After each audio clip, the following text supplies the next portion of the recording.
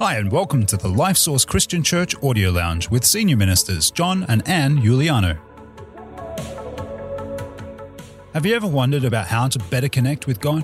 Well, that's exactly what we're going to help you with in this week's show, where you'll learn how to more fully love God, grow spiritually, and help others. We're starting a new series called Revive Us, and I want to talk to you today about being a fruitful vineyard on a fruitful hill. And I want to challenge you about preparing yourself for everything God's got for you. If we're going to see revival in this land, we actually have to see revival in ourselves. We actually have to see something change, and it's actually our responsibility to prepare ourselves. The Lord is not going to force you to do it. It's actually up to us. So why don't we take the time to read the scripture? So Isaiah chapter 5, verses 1 to 4 this morning, I'm going to read. Now let me sing to my well-beloved a song of my beloved regarding his vineyard. My well-beloved has a vineyard on a very fruitful hill. He dug it up, he cleared out its stones, he planted it with a choicest vine, he built a tower in its midst, and also made a winepress in it. So he expected it to bring forth good grapes, but it brought forth wild grapes. And now, O inhabitants of Jerusalem and men of Judah, judge please between me and my vineyard. What more could I have done to my vineyard that I have not done in it? Why then, when I expected it to bring forth good grapes, did it bring forth wild grapes? Father, we thank you for your word this morning. We ask that you would speak into our hearts and challenge us and lift us with an expectation of seeing something new and fresh take root in us. Lord, maybe the things which have grown old and cold and fallow, you might be able to stir up in us. Maybe the seed might be able to be replanted in us today. Lord, would you do something with us, we pray. We just make ourselves available to you. In Jesus' name, amen. I want to tell you a story about when I was a young man. I had a dog. It was a good dog. It was a great dog, in fact. It was a dog that was faithful and true. My brother and I used to lead a bit of a wild life, and this dog was always willing and ready to go off with us on any adventure and do anything we asked this dog to do. This dog was used as a dress-up doll. It was used as a test pilot for cardboard boats. It was the first recipient of any flying fox we set up in the back garden. We used to put it in the thing and see that it was safe before we would go on it. It was a disposal unit for any food that my mother gave me that I didn't want to eat. I could always just trust to put it under the table and hand it away to the dog. It was a great dog. His name was Patch, and guess what? He was covered with patches. I know I wasn't very, creative as a child. I didn't really come up with a great name, but he was white with black patches. This dog was very faithful. He was a mongrel, though. He was a mongrel in the noblest sense of the word. Okay, he was a mongrel, but he was definitely a mixed breed. My dog was very faithful and always knew where home was, but we found out after a while he also knew where everyone else's home was. He used to go around, he had a little route that he would go around every day and would pick up little food bits from different neighbours, and they thought he was their dog, but he was actually our dog. But my two doors up, my next door neighbour, or 2 doors up, Mrs. Robinson, lived 2 doors up, not like the song, totally different, okay? But she lived 2 doors up, and one of her pastimes was actually breeding champion corgis. Okay, champion corgis. So you can see where this is going, okay? She had a dog-proof fence. And this dog-proof fence was 4 foot high. It was built by an expert. It had a gate on it that you required an opposable thumb to unlock, okay? You could not just unlock this gate. You required an opposable thumb. But somehow, where there's a will, there's a way.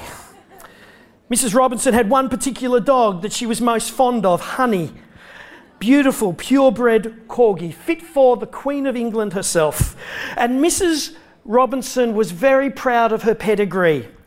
and paid good money to continue the tradition.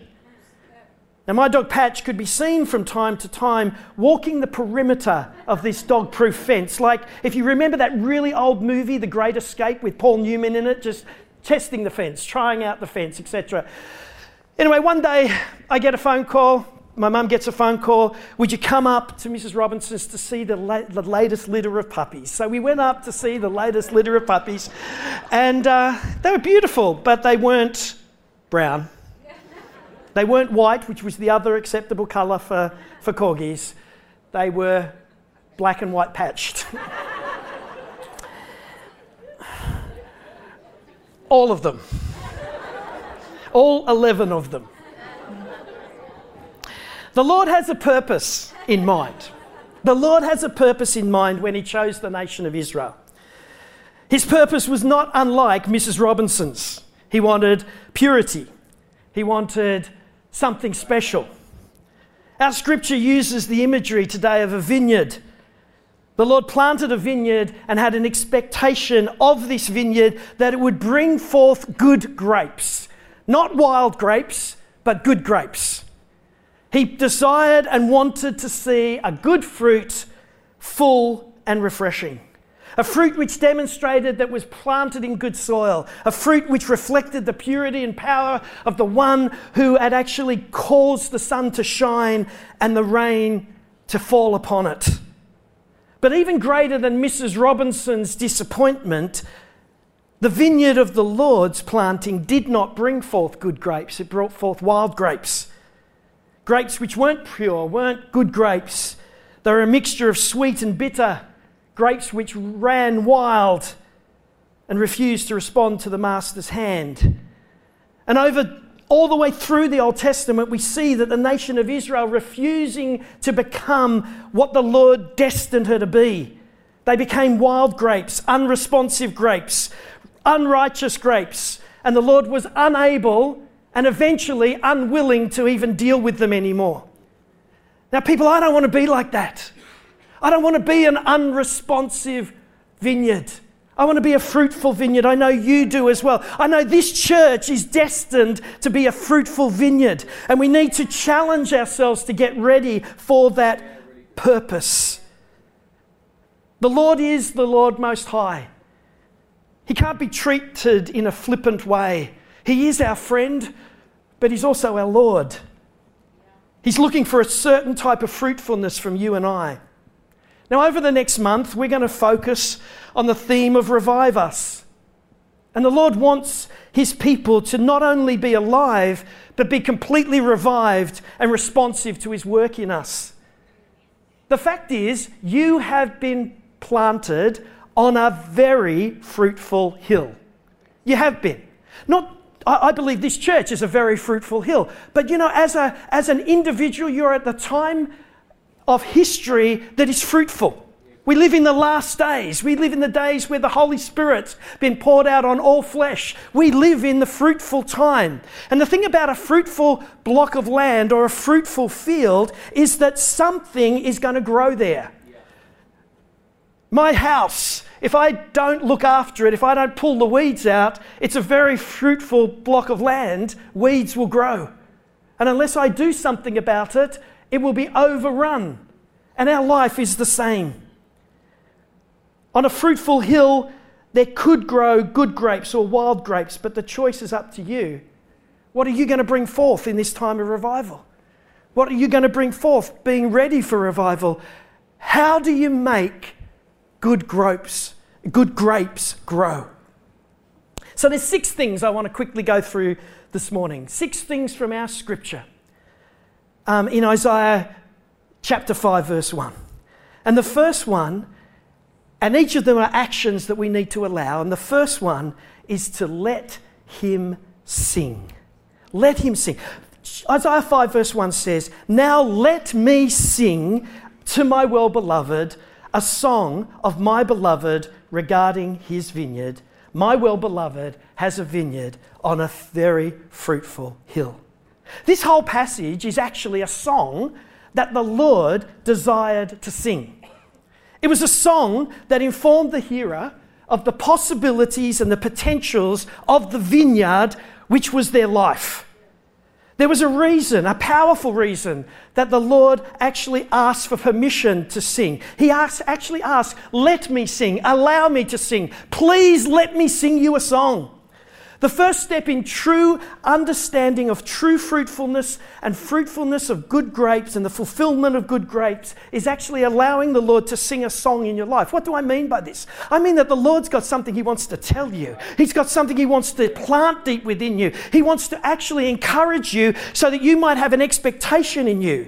The problem is that the Lord is a singer and He delights to sing about us, but we don't want to listen to the song. Or we stop our ears. The problem is that people seem to stifle the song, the potential that God is actually wanting to sing. The Lord sings about you. And I know it's a little bit embarrassing when you hear the Lord sing something like, you are special, you're beautiful, I love you, you can be anything that I call you to be. I see you as the apple of my eye, you're the jewel in my crown. And we say, oh, nah, that's not me. That's not me. We stifle the possibility of hope because we don't listen to the fact that the Lord actually sings over us every day. Let the Lord sing in your life. I just want to challenge you. I know we've had a challenging period of time, but maybe it's time for you to hear the Lord sing again about you. He creates a song about you. Now, just in case you're missing this morning, just jab the person next to you and say, He's talking to you. God's singing about you this morning. I'm talking to each one of you. God is singing about you. Don't push Him away as He sings encouragement, as He sings healing, as He sings blessing into your soul. Let Him sing. We love worship. We just had a great time of worship. We sing to the Lord all the time. But do you know the Lord actually reveals Himself as a singer, and the song He sings is about you? In Zephaniah 3:17 it says, the Lord of your God is in your midst. The mighty one will save. He will rejoice over you with gladness. He will quiet you with His love. He will rejoice over you with singing. He actually sings about you. So the first thing today, if you're going to be fruitful, let Him sing. That's the first thing. But the second thing is just as important. Isaiah 5 verse 2 says, He dug it up. The second thing is you have to let Him dig. You have to let Him dig into your life. Once you've heard the song of the potential of the Lord's work within your life, the next step is a huge one. It's another step which requires permission. You have to give God permission to dig into your life. The fact is, the Lord owns the whole earth. He owns everything. And He could just grab you and grab a shovel and start digging around in your life. But you know what? He doesn't do that. He waits for your permission. He actually stops and waits for you to allow Him. Now, our life can be like a big farm. We can have a front paddock, a side paddock, and a back paddock. But you know, sometimes we can allow God to be in the front paddock and the two side paddocks, but the back paddock out the back, that's my space. That's where I grow my wild grapes. That's where I do my wild stuff. That's where I have my wild thoughts. It's too much work. I don't want to be churned up. I don't want God to dig. You know what I want to challenge you? If you truly want to be a bearer of revival in this community, you've got to let Him dig. You've got to let Him dig up the ground. You know, sometimes your front paddock used to be really fruitful, but because of COVID, because of this, because of challenge, because of finance, because of a loss of job, because of disappointment, it might have grown all hard and just in need of some cultivation. Let Him dig. Let Him dig up in you. Let Him challenge you. If you don't let Him dig, you're on the way to wild grapes and wild wine. Allowing the Lord to dig can be painful. It can be a long process which has to reach deep within your life, especially if it's been a little bit of time since you've let Him dig. Sometimes things get in the way. Let's be honest, circumstances, pandemics, disappointments and change. I'm actually asking you to take a serious look at your vineyard today. How's it look? You've heard the song, this beautiful song saying about the potential, but as you look at it, do you need to dig? Does God need to dig into you? Jesus told a parable. In Luke 13, verse 7, the farmer was going to rip out the fig tree. But the gardener said this, the farmer said, "Look, for 3 years I've come seeking fruit on this fig tree and found none. Cut it down. Why does it use up the ground?" But listen to the beautiful song and hope and possibility.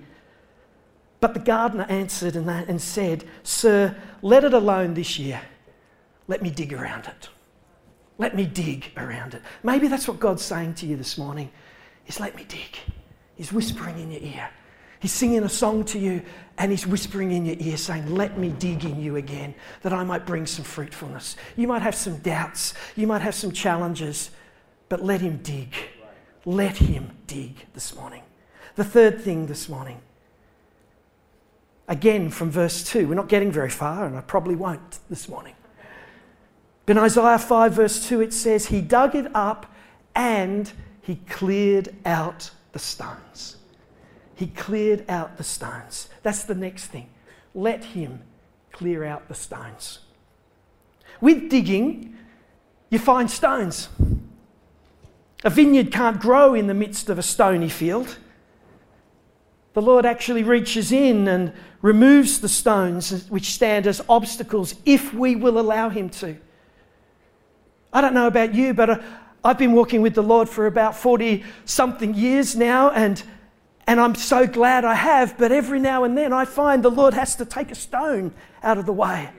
There's an obstacle, there's unbelief, or there's disappointment, or there's frustration, or there's sin, or there's temptation, or there's confusion, or there's just tiredness.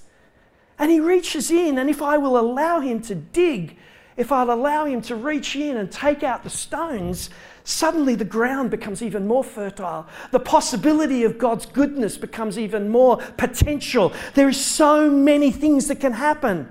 Stones speak of obstacles which are hidden somewhere, sometimes even deeply in your life. From time to time, the Lord will reveal something to you. It doesn't mean you're not a good Christian. It doesn't mean that you've not been walking with him. It just means he's got something more for you. How many know here that he's not finished with you yet? He's got something more for you. That's good news. Let him take out the stones. They can be memories. They might be fears. They might be problems. Might be a sin. Might be an oppression you've let creep in because of change of your situation. The Lord's able to remove them all. Let him clear out the stones, and you will be fruitful. You will be a fruitful vineyard with good grapes. Imagine if everyone at Life Source was a fruitful vineyard with good grapes.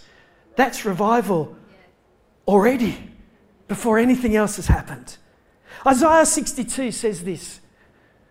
The Lord says, go through, Isaiah 62 verse 10, go through the gates. Prepare the way for the people. Build up the highway. Take out the stones. Lift up a banner for the people. You know what God wants for you? He wants you to actually run on a highway of holiness. And on a highway, it's really dangerous if there's a large rock in the middle of the highway, isn't it? Imagine in one of the freeways, there's suddenly a big rock in the middle of the freeway. That's going to cause all manner of problems. You hit that, you're going to be in trouble. You need to take out the stones. What God wants you to do is allow him to take out the stones. The good thing is you don't have to get them out yourself. You just have to let him to do it. And there'll be something powerful that takes place in your life. So you need to let him sing. You need to let him dig. You need to let him clear out the stones. Once you've got a stone-free, well dug up, expectant block of land, we come to the next one, number 4. Isaiah 5 verse 2 says, he planted it with the choicest vine. We need to let him plant a seed. That's number 4. Let him plant a seed. Do you realise what type of seed the Lord has already put in you? If you've given your life to the Lord Jesus, he has planted a seed in you that is spectacular. Every single one of you, no matter how down on your luck you are, no matter how challenged you are at the moment, you know the seed, the potential that is in you, it is not some, hope that it doesn't wither up and die seed.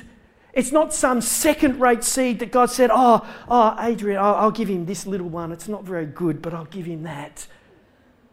What the Lord has given is actually something powerful. It's something wonderful. It's something full of potential. He's placed a vine within us that is so powerful, so hopeful. It is not an impoverished seed. It's not a seed which only sprouts 1 in 10 times and, hopefully someone will be fruitful. No, every single one of us has had a seed planted in us that is the seed of God's potential. And that is what we need to challenge ourselves. We are a seed of the choicest vine, something of inherent worth, a fine vine that will bring forth good grapes and fantastic wine.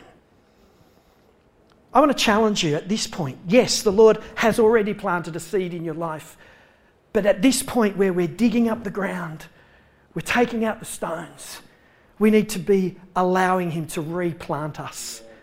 Reinvigorate us with something of potential. You must allow the Lord to plant the seed. You must allow the Lord to give you a revelation of the value of what He's placed inside you. And you must allow yourself to recognize that you are a noble vine. Just everyone sit up a little bit taller in your seat for a moment. You're a noble vine. You're not a degraded downward vine. You're a noble vine. You've got something of power in you. Jeremiah 2 verse 21 says, I have planted you as a noble vine, a seed of highest quality. How then have you turned before me into the degenerate plant of an alien vine?